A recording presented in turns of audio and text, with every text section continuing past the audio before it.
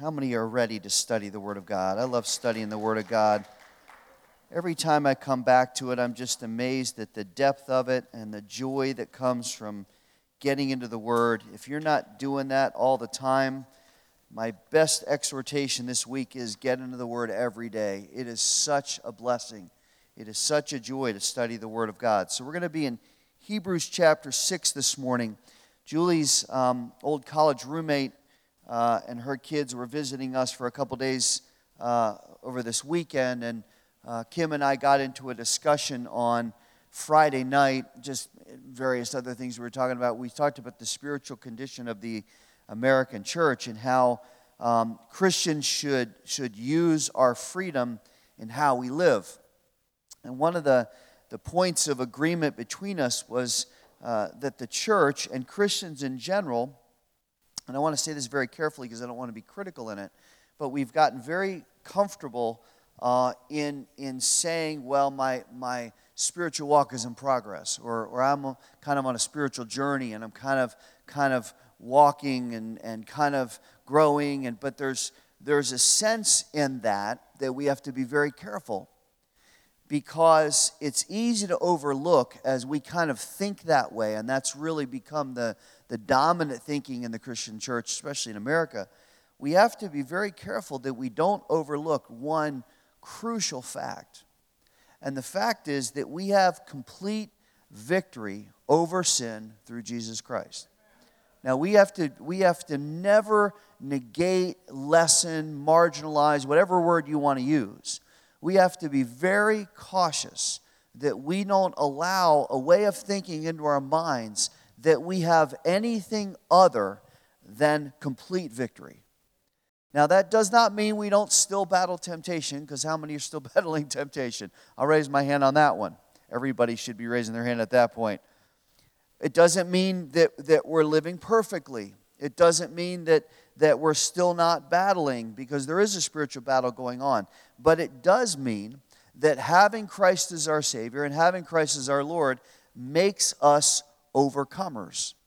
And Paul makes it very clear in the book of Romans that there is now no condemnation, that we don't live under condemnation before if you're a believer in Jesus Christ. If Jesus is your Savior this morning, God is not looking you and placing condemnation on you. That's what Christ came to relieve. We are not under bondage to sin anymore. Please hear that. You are not under bondage to sin anymore. God has released that and exonerated that forever. How many glad for that truth this morning? I'm not under the control of sin anymore. So any sin I do is an intentional choice to fall back to my old life, because I'm not controlled by it anymore. So as we just sang, there's a power in the believer's life that is extraordinary. Sin no longer has dominion over us. Sin no longer has control over us, because in its place, as it used to infect our nature, in its place now is the indwelling Holy Spirit, who frees us and controls us at the same time. So there is a disciplined freedom that should mark the believer's life.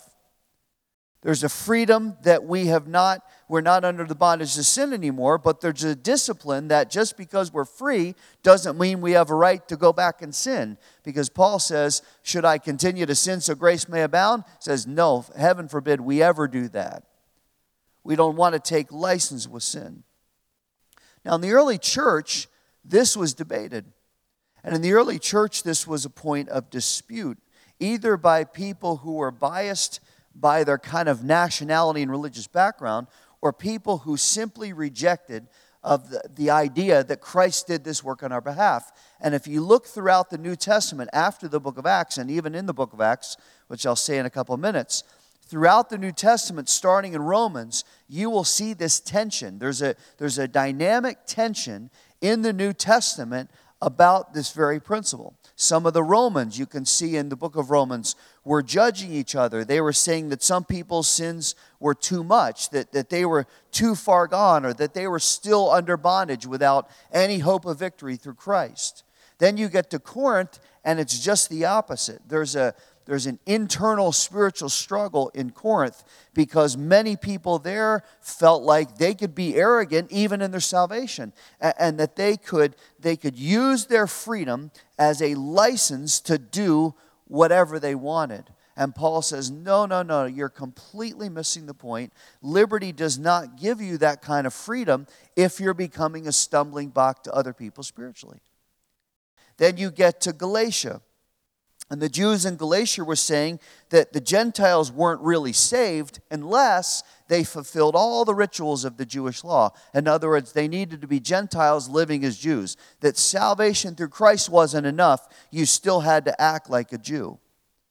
In Ephesus, some people were still allowing themselves to be weak and immature in their faith because they were still walking according to their old life rather than walking by the Spirit. In Colossae, people didn't have victory because they were told they weren't complete in Christ. And there were people that were criticizing their spiritual discipline. And on it goes.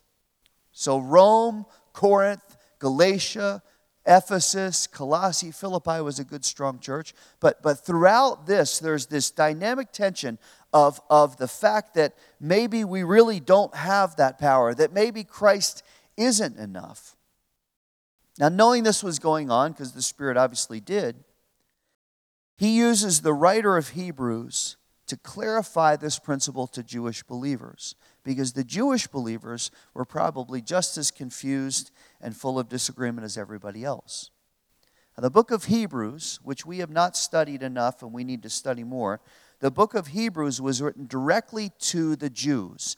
It was to verify the power and authority of Jesus Christ centrally. Because the problem for the Jews was many of them didn't trust that Christ was the Messiah. Even to this day, Jews are standing at the Wailing Wall right now in Jerusalem. They're standing at the Wailing Wall and they're praying and they're bobbing their heads and they're tucking little pieces of paper into the wall, praying for Messiah to come because they don't believe Jesus was Messiah. So the writer of Hebrews goes directly to the Jews and says, I need to tell you that the authority, the power, the sufficiency of Jesus Christ alone as our Savior. This is who you need to trust once and for all. There's no more sacrifice for sin. There's no more law. It's been fulfilled. Now it is Jesus. That's what Hebrews is about. It's the apologetic to the Jews. Romans is the apologetic to the Gentiles. Hebrews is the apologetic to the Jews. And you can understand that the book is very Christ-centered. It establishes Jesus. You can see if you have headings in your Bible, you can see in chapter 5, it establishes Jesus as the final high priest, the one who was both the Lamb of redemption and the one who serves as the high priest who's opened up the veil. There's a lot of religious Jewish symbolism here talking about the temple. He's opened up the veil. He's given us mercy. He's allowed us to enter right into the presence of God directly. But the writer, knowing the Jews' propensity, also has two strong warnings for them. One is in chapter 4, one is in chapter 6. He says, as you understand these truths, as you realize as Jews the awesome grace of God, there are two things I have to warn you about. Number one, in chapter 4, he says, don't harden your hearts like your forefathers did. Don't allow temptation to weaken you, because God will help you and strengthen you. Now, if you know your Bible history, you know that in the Old Testament, when the Jews were in the wilderness going from Egypt to the Promised Land, that they repeatedly failed. They repeatedly doubted God. They repeatedly rebelled against His leading because their hearts were stubborn. And they were resistant, and they not only that not only kind of stunted their dependence in their faith, but it caused them to commit selfish sins and to bring the discipline of God upon themselves. So when you look at the Jews from Egypt to Sinai to the wilderness to the Promised Land, right until Joshua 1, right after Moses gives his final speech. If you look at that span, there really is nothing in those 40 years that you could describe as strong. It's constant weakness, constant personal and spiritual inefficiency. So the writer of Hebrews says to the Jewish believer, don't do that. Don't fall back and harden your hearts like your forefathers did. And then second, he says in chapter 6, and this is in the first part, he says, having tasted of God's grace, having experienced what we did, right? What we sang about and raised our hands and said, praise the Lord. And we did all those things this morning. Because why? We've experienced the grace of God. And if you've experienced the grace of God, you know how wonderful it is, right?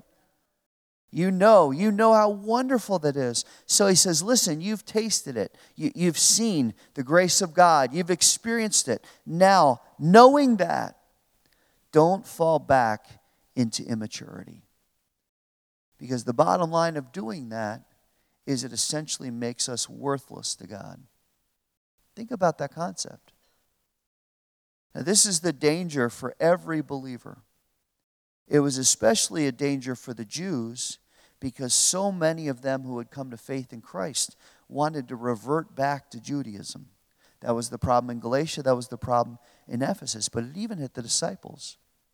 And if you read Acts 15, you know that there was a huge dispute between the original disciples and the Apostle Paul because the original disciples got pressure from the Jews who said, you know what, Jesus is wonderful and we're glad we're saved, but really the Gentiles need to earn their keep. And they swayed Peter and John and they kind of convinced them, you know, what would it hurt? It wouldn't, Gentiles, listen, it wouldn't hurt you, okay, to kind of do the rituals of the law because that'll just, I don't know, just kind of make it look sincere, that kind of. That was the debate that was going on at the Jerusalem Council. And Paul actually, I love the Apostle Paul, he gets up in Peter's face. Now we know Peter's not a slouch, right? Peter's not a wallflower. What's the right word for that? He's not somebody that's just going to cower away. Okay, Paul, thank you. No, Peter was the guy who jumped out of the boat. I want to walk on the water. Peter's the guy, I'm going to the cross with you. Peter's the guy who's cutting off the servant's ear. I mean, Peter's out there, right? Everybody say Peter was out there. He was out there. So the Apostle Paul comes up and he gets right up in Peter's face, right here. And he said, what you're doing is wrong. Peter's like, what are you talking about? He says, you are asking the Gentiles to act like Jews. Is Christ sufficient or not? And that was a pivotal point for the church because there was this latent propensity to kind of say, yeah, maybe they should follow the law. And Paul says, you're misunderstanding Christ.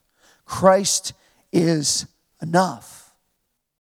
Christ is everything. It's not Christ and, it's Christ only. And he kept the emphasis on Christ and how trusting him now moves us on to maturity. Now, all that background, that was necessary for our study. That may seem a little negative, but the Word is designed to teach us and convict us, right? But the Word is also designed to strengthen us and encourage us. So we get to this next part of the passage, what we're going to focus on this morning, Hebrews 6, starting in verse 9. And the writer now is talking to the Jews, and the Spirit of God is talking to us as believers in July of 2017 in Wisconsin. And both the writer and the Spirit, because they're essentially the same, are communicating that there are high expectations for every believer. If you're taking notes, write that down. There are high expectations for every believer. Someone who has been forgiven by the grace of God, someone who has had their nature transformed by the Spirit of God, somebody who's experienced the goodness of God, should not have any thought, any desire, any plan to go back to who they once were.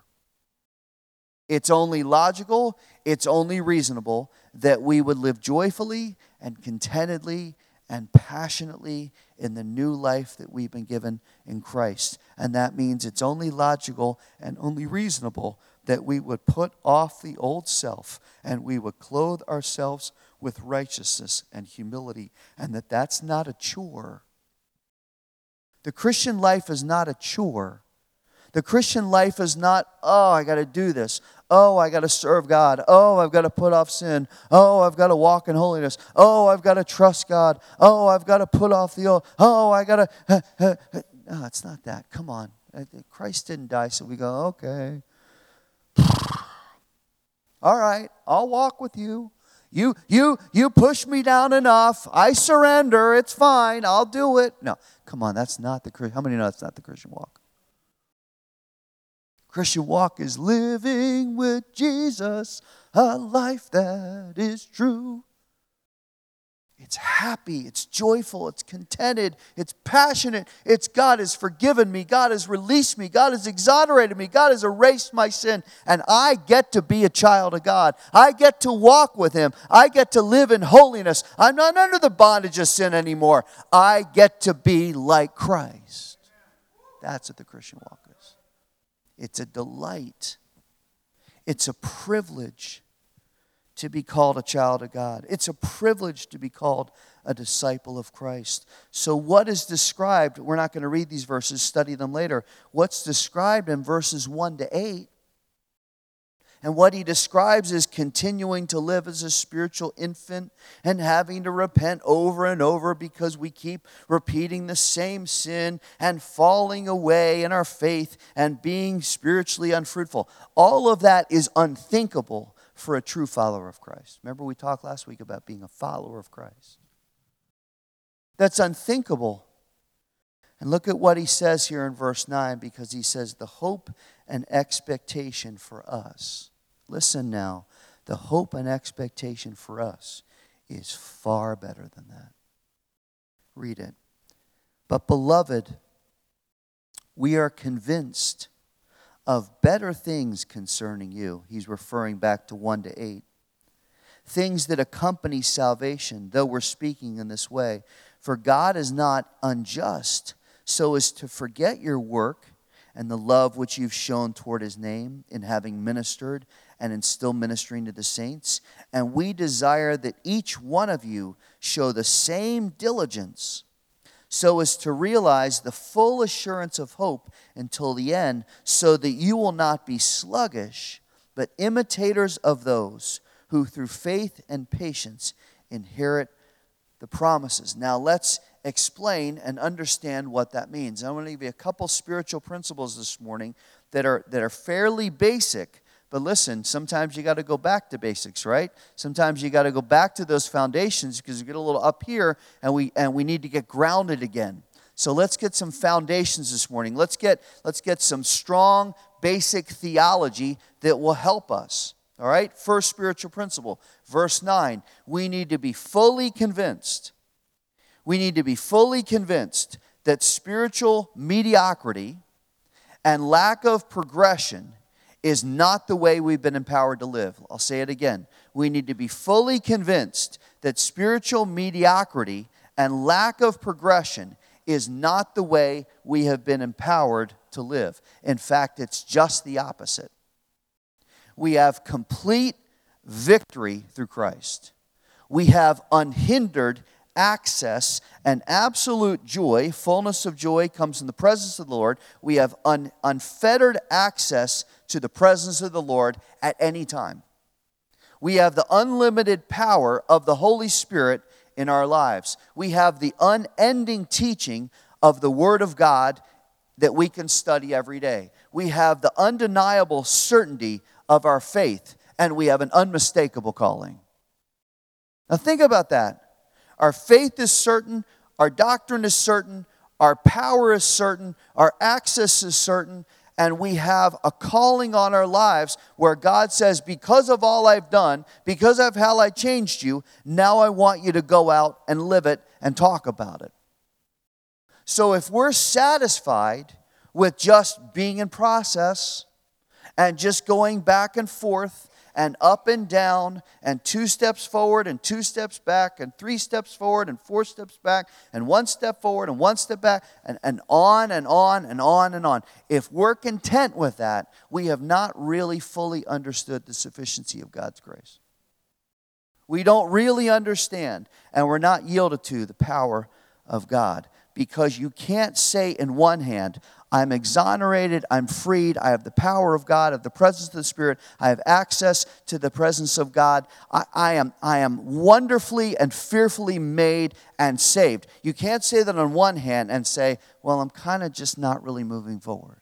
Those statements are incompatible. We can't say, there's power in the blood. We can't say, you are mighty to save. We can't say, his love breaks the chains that bind us. We can't say that and then live in a way that contradicts it. We can't. Think about the songs that we sang this morning.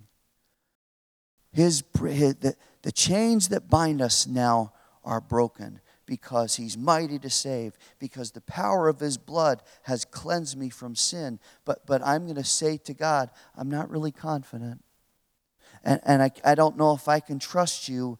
And sin just is temptation so strong, and I can't break from it. I keep having to yield to it. How are we going to defend that to the Lord? You are partakers of salvation of Jesus Christ.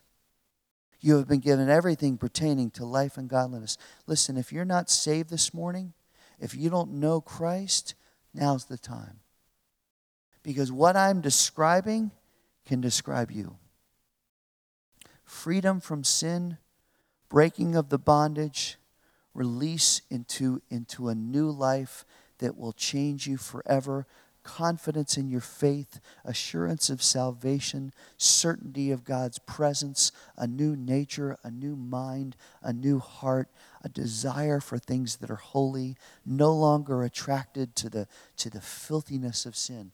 That can be you. How do I know that? Because it's me. I know that because 43 years ago, God transformed my life, and I no longer think that way. I now think the way God's created me to think. God didn't create us so that we would stay in sin. God created us in his image so we'd be like him. So you can know that. You may be sitting there going, I don't know who this guy is. Why is he yelling at me? What's he talking about? I'm telling you, you can be saved. I'm telling you, you can be freed from your sin forever. Now, once that happens, verse 9 says, look at it. It says, we have been given everything that accompanies that salvation. Everything that accompanies that salvation. So we must be convinced that there are better things than immaturity and weakness and lack of spiritual fruit. That's number one. Number two, verse 10.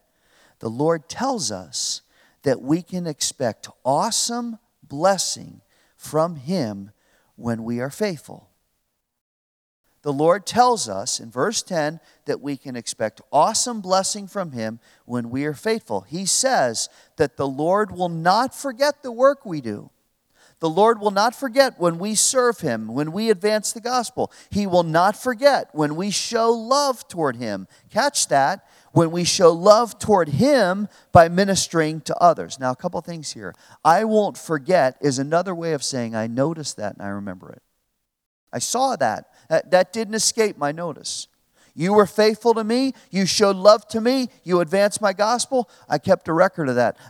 Listen, that we're not going to just let that slide by. I'm taking note of it. I'm writing it down. It's going in your record. Paul Rhodes was faithful to me. Paul Rhodes advanced my word. Paul Rhodes loved somebody when he didn't want to. Paul Rhodes ministered on my behalf by doing that. So God says, I'm keeping track. I'm writing it down. I know what your record is, Rhodes. I got a whole file on you. Oh, I got a file on you, pal. I know what's in your file. There's no more sin in my file because that's been cleansed. But there is a record. How's Paul served the Lord? How's Paul loved others? See, there are two things that get the Lord's attention. Two things in particular. Look back at verse 10. He says, the things I pay attention to are serving me and showing love. Now, why those two?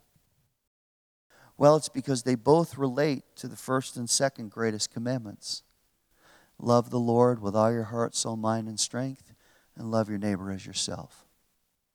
So correlate those to what he says here. When you love the Lord completely, what are you going to do? You're going to serve him completely. You're going to tell other people, I can't hold it in. I got to tell you about the grace of God that's changed my life. I don't even need to think about whether I should do that. It's just going to be natural. It's going to be so gratifying to do that it won't even seem like work.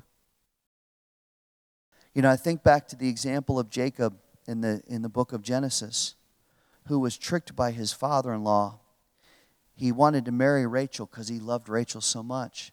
And Laban says to him, work 7 years and then you can have Rachel as your wife. Well, after 7 years, Jacob works, and on the wedding night, she was veiled, and they go into the honeymoon, and it's her sister. And Jacob goes, that's not Rachel, that's Leah. And Laban, the wonderful father-in-law that he was, you think you have a bad father-in-law. He says, work 7 more years and then you can have Rachel. And it says in Scripture that to Jacob it seemed like just a few days because of his love for her. And I thought, that's what the Christian walk is.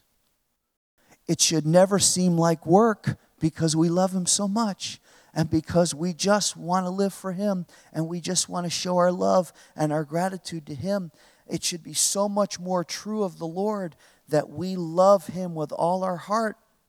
And then once we've experienced the grace of God and He's changed us and we love Him, now He gives us a love in our heart for other people, even people who don't seem very lovable. And He says, you're going to love them, and it's going to be a natural response. Listen, the more you and I die to self, the more it creates an attitude of love and selflessness. That's why loving the Lord changes your mindset and changes your mission and changes your marriage and changes your family.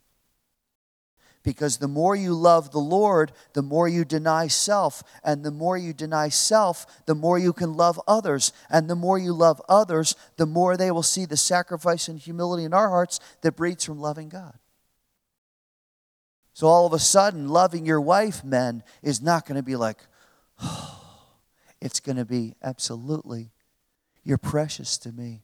All of a sudden, loving your husband, ladies, is not going to be, it's going to be, yes, I love you because I love Jesus. And when I love Jesus, I love everybody else differently. When you're selfish, how many know that when you're selfish in marriage, it doesn't work? Raise your hand. Right? I want my way.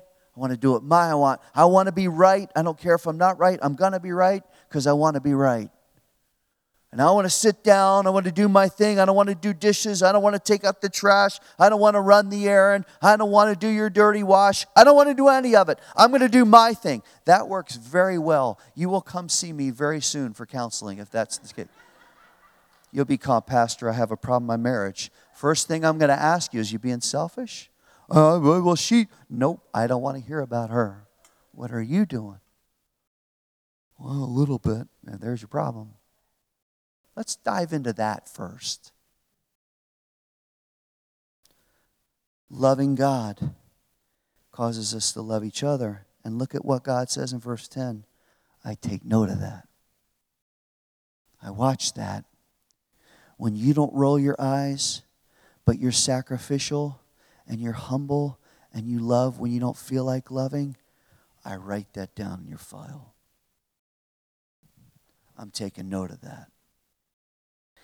And as that happens, when the Lord works in our lives, go to verse 11, there's a huge benefit for us personally and spiritually. Now, we don't serve the Lord to get, but God's gracious to give to us anyway. And in this case, verse 11, look at it. It says that when we live this way, we will realize the full assurance of hope until the end. If you're writing in your Bible, underline that phrase because I love it. The full assurance of hope.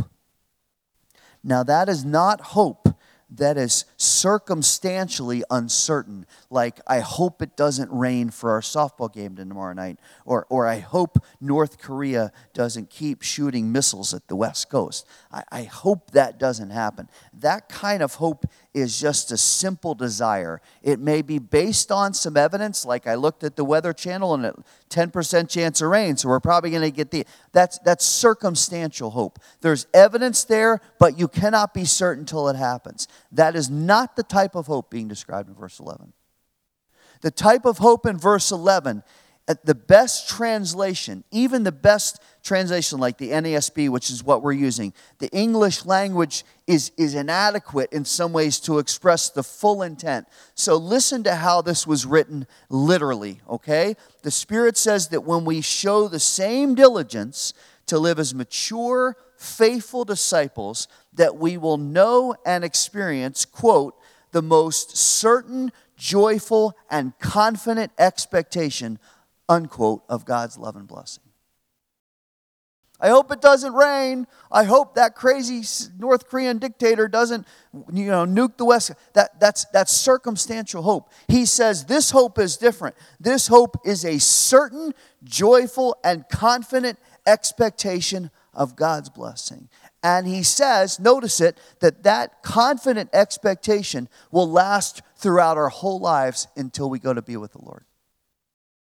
You and I don't have to live, I hope God works, and I hope God helps me, and I hope God answers prayer, and I hope that if I live for the Lord, God will bless. No, that's not the kind of hope we live in. We live in confident, secure hope that we can expect that God will work and will bless and will honor that if we live that way. Paul talks about it in Romans 5.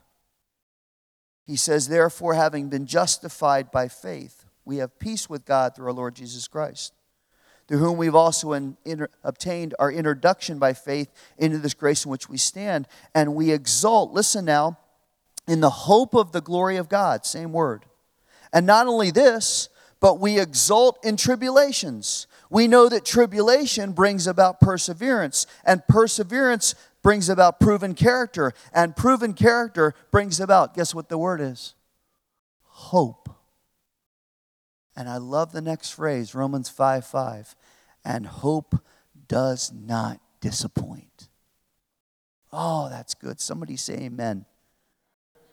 Hope does not disappoint. Why? Here's the next phrase. Because the love of God has been poured out on our hearts through the Holy Spirit who's given to us. Oh, that's good. I tell you, if you don't feel encouraged after that, I have nothing else for you. When we go through tribulation, some of you are, it produces perseverance. We got to stay strong in our faith and not fall back. And when we persevere in our faith, it develops our character. God takes us to a different level of faith and a different level of character. And we become a different person. And when our character is proven, we have hope. And you will never be disappointed by the hope of God. And God says, you won't be disappointed because I'm going to pour out my love and I'm going to use my Spirit who's been given to you as a gift. Why would we deserve the Spirit? We don't. God gives it as a gift. And He says, I'm going to give you that Spirit, and He's going to give you hope and confidence and joy. And when you experience the power of His love and the assurance of the Spirit, it doesn't matter what you're going through because you have hope, and hope does not disappoint. Now, look at the last part and we'll pray. Look at verse 17 of Hebrews 6. In the same way, God, desiring even more to show to the heirs of the promise, that's us, He wants to show us the unchangeableness of His purpose, interposed with an oath, so that by two unchangeable things in which it's impossible for God to lie, in other words, He's going to keep His word because it's unchangeable. He has a purpose and a promise that He's given to us, and He can't take it back because He can't lie. That's the meaning. We who have taken refuge in Christ now have strong encouragement to take hold of the, tell me what? Hope that's set before us. And this hope, verse 19, we have as an anchor of the soul, a hope that is both sure and steadfast, and one which enters within the veil. The Spirit of God is telling us in verse 17 that God's desire is to show us, as heirs of the promise, His purpose. And this is so certain that verse 19 says, the Spirit says this hope, this confident expectation of God's work, that should be the anchor to our soul. It should be so sure and so steadfast that it drives us to the presence of the Lord, who's opened up the veil so we can go right into the Father. Let me ask you this morning, is your absolute confidence in the Lord the anchor of your soul? Or is there another thing that's serving as the anchor? There are a multitude of alternatives. Relationships, work, sex, hobbies, money, alcohol, partying, on and on. But let me tell you something. All of those things will disappoint you and me. The only one that is sure, who meets every need and every expectation, is Jesus Christ. He is the one who fulfills us spiritually forever. He is the one who secures us in His love and provision. He is the one who has a perfect purpose for you and me. And He is the one who blesses us with peace and joy and confident hope that will never disappoint. So, let's finish. What do we do now? Look at verse 12. Knowing Him and living for Him and hoping in Him drives us to continue to mature. Verse 12 concludes, be imitators instead of being spiritually inactive. The word sluggish there, I looked it up. It means lazy, dull, lethargic, and apathetic. Anybody want their spiritual walk to be described by those words? How's your walk, Paul? Lazy, dull, pretty lethargic. Actually, I'm really pretty apathetic about the whole thing. Don't really care. I don't know. It's kind of, it's a thing. Listen, that is always a risk. Falling back, drifting, becoming dull and lazy and apathetic about loving and serving the Lord, becoming lethargic in our desire, not wanting to serve, not wanting to trust. That's all a risk. Why? Because the enemy has launched a full-out strategic assault to get us to live that way.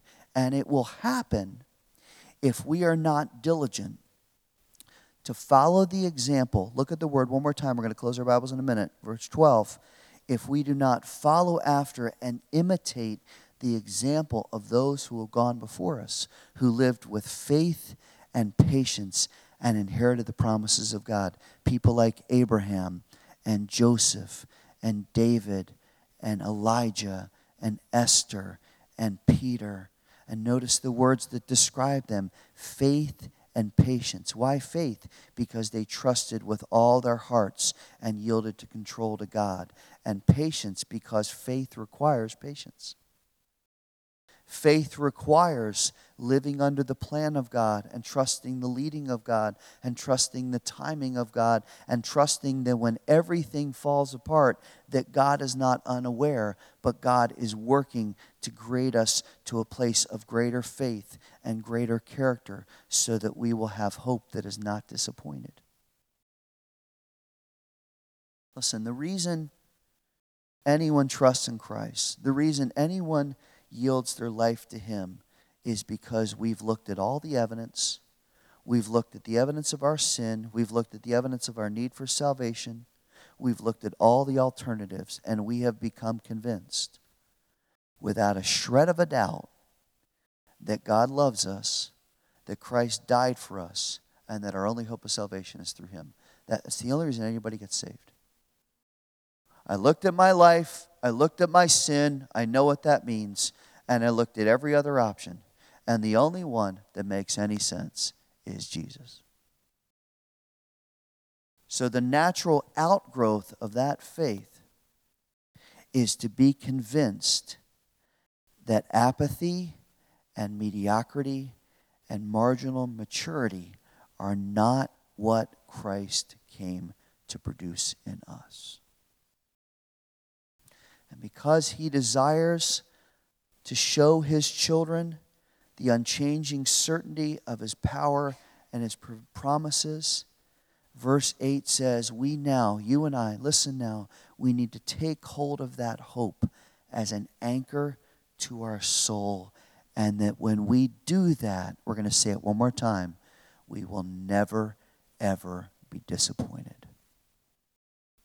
No matter what circumstance you're going through this morning, no matter what problem in your life, your circumstances will be difficult, people will disappoint you, but the certainty of God's love and the steadfastness of His promise gives us full assurance. And I pray that every single person has that hope. If you don't, or if you've fallen back from it and it's not really in your heart, I want to encourage you right now, call on Him and ask Him to change you and cleanse you and fill you with His Spirit. We're going to pray in a minute, and that's what you're going to do. You're going to go right to Him because Jesus has opened up the access. And I want you to say, God, forgive me. God, cleanse me. God, I want Jesus to be my Savior and my Lord. And if you have done that, there are better things for you and me. There are better ways to live than we're living. There's better faith that we can appropriate. There's better time in the presence of the Lord. There's better understanding of God's promises. There's better joy and better hope and better confidence waiting for us. We got to take hold of that.